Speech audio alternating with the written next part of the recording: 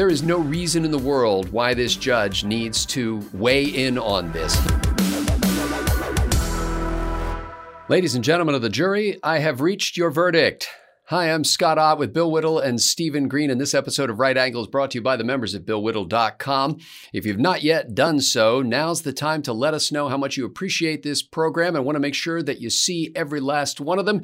You can subscribe on whatever platform you're watching. You can vote us up or vote us down if you want to. And feel free to comment. Believe it or not, some of us still read those. Thank you very much for doing that. It really helps. Bill Whittle, Stephen Green, there's a story in the news today that Sarah Palin, who has sued the New York Times for libel, the jury has gone out to deliberate on this case, and the judge, a Judge Rakoff, or perhaps his name is pronounced Rakoff, has decided that he will dismiss the case while the jury is out for deliberation. I don't want to get into the details of why she's suing or whether she's going to be successful in the suit.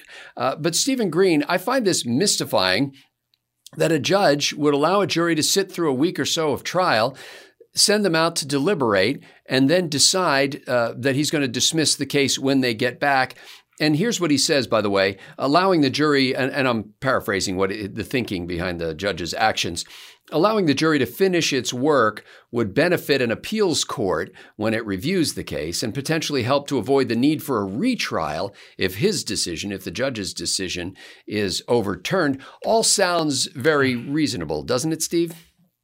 Not to me. I mean, I'm no lawyer, but I've sat on a jury.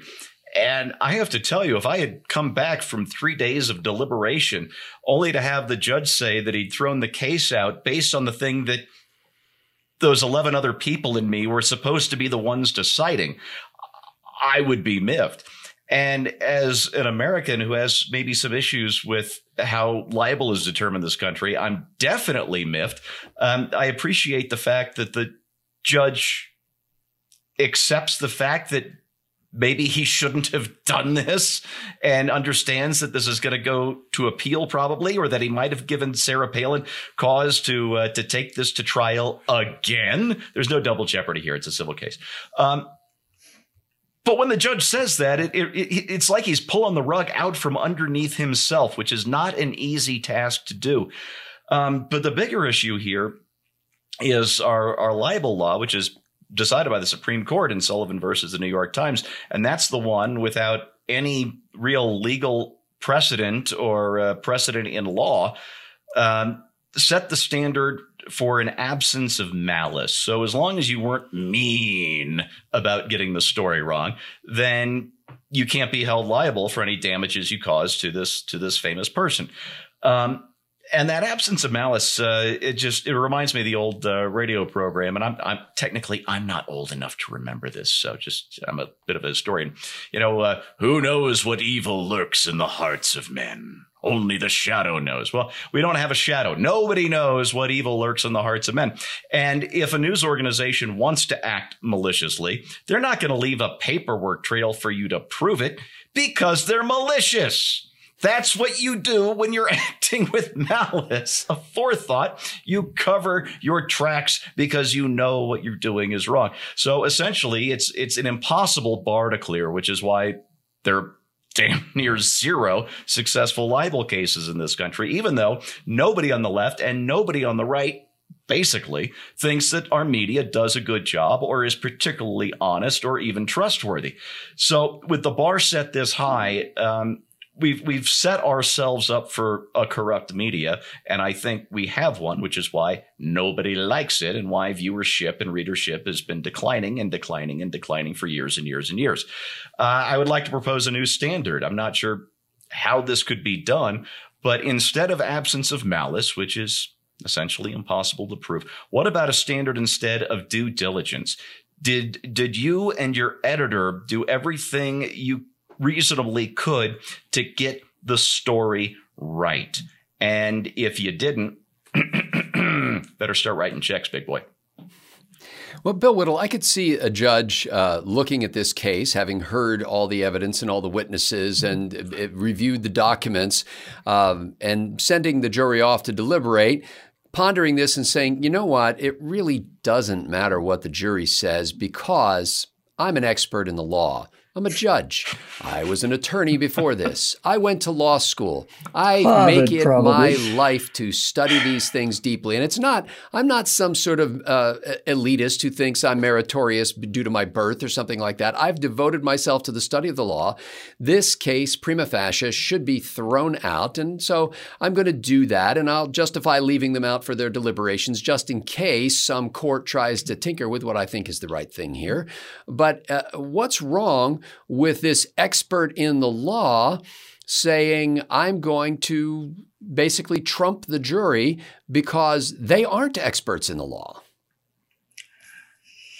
I'm not meritorious because of my birth. I'm meritorious because of the school that I went to, which was determined by my birth.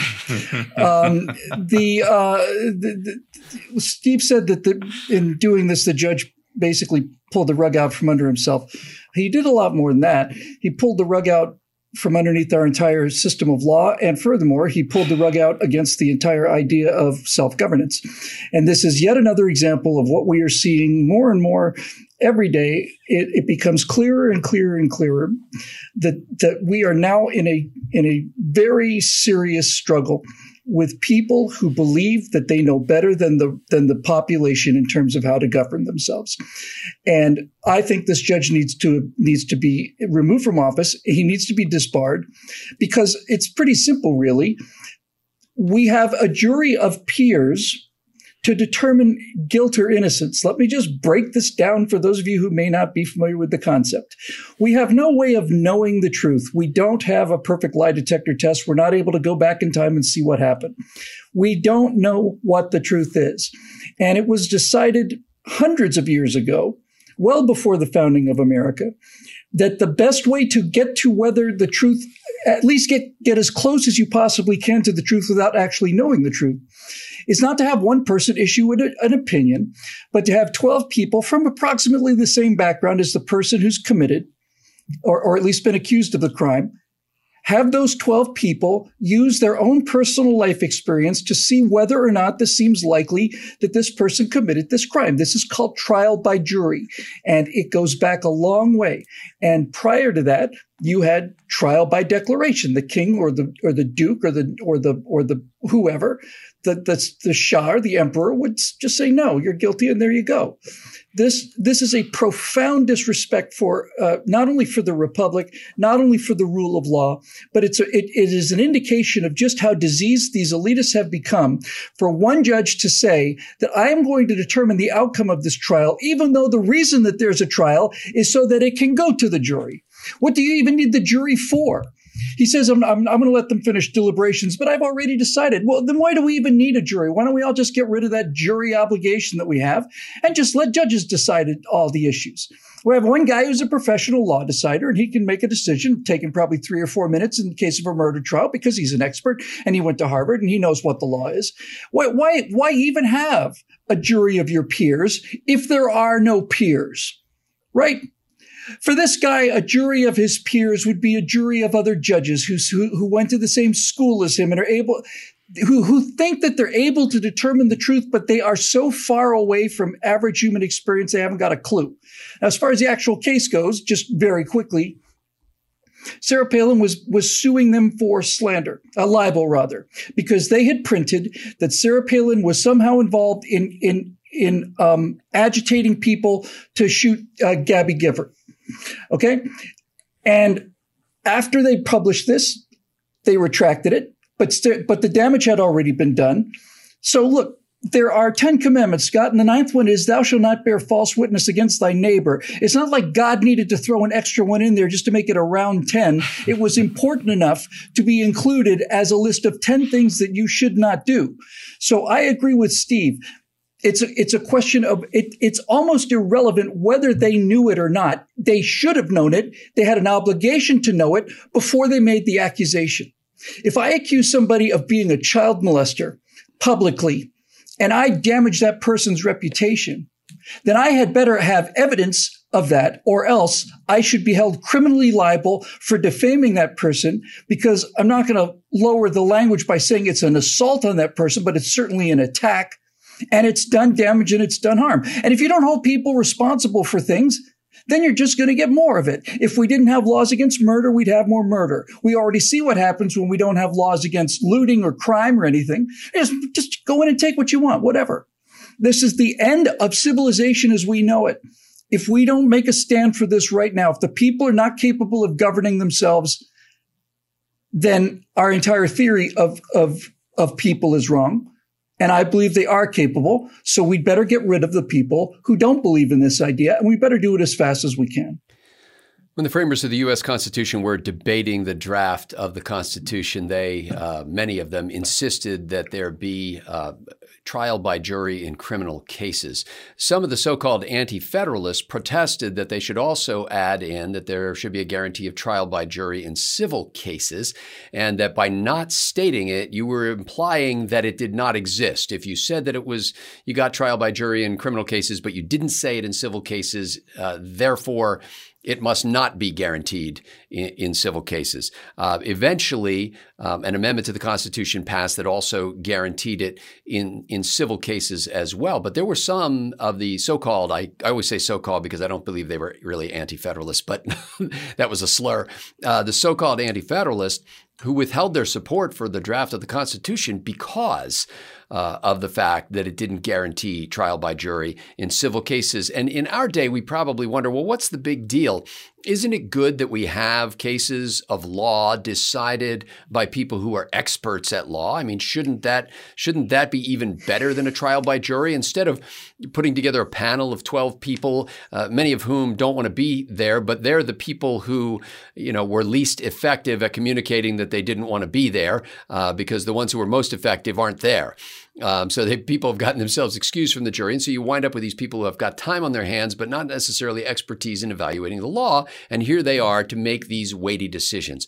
Well, the reason why this was so important to the framing generation is because they had seen what could happen if you turned over the administration of the law, the judicial branch of that, to the hands of politicians alone. Then decisions get made for political reasons, not for reasons based on the actual evidence or the truth or falseness of a claim. And so they wanted to insist that a jury of their peers, not just the politicians who had a vested interest in being able to render decisions in certain ways, a jury of your peers would convene and would hear the facts of this case and then would break up and not be together again, probably ever, for any kind of joint action. And that seemed a better palladium for their liberties, a better security that guaranteed their freedom than anything else that they could imagine. And so that's fundamentally the problem with this case, with the judge saying, okay, I've decided I'm going to throw the case out. I'm going to let the jury go through the charade of deliberating here just in case things don't go well for me down the line. At least we will avoid a retrial because we will have already had all this stuff documented.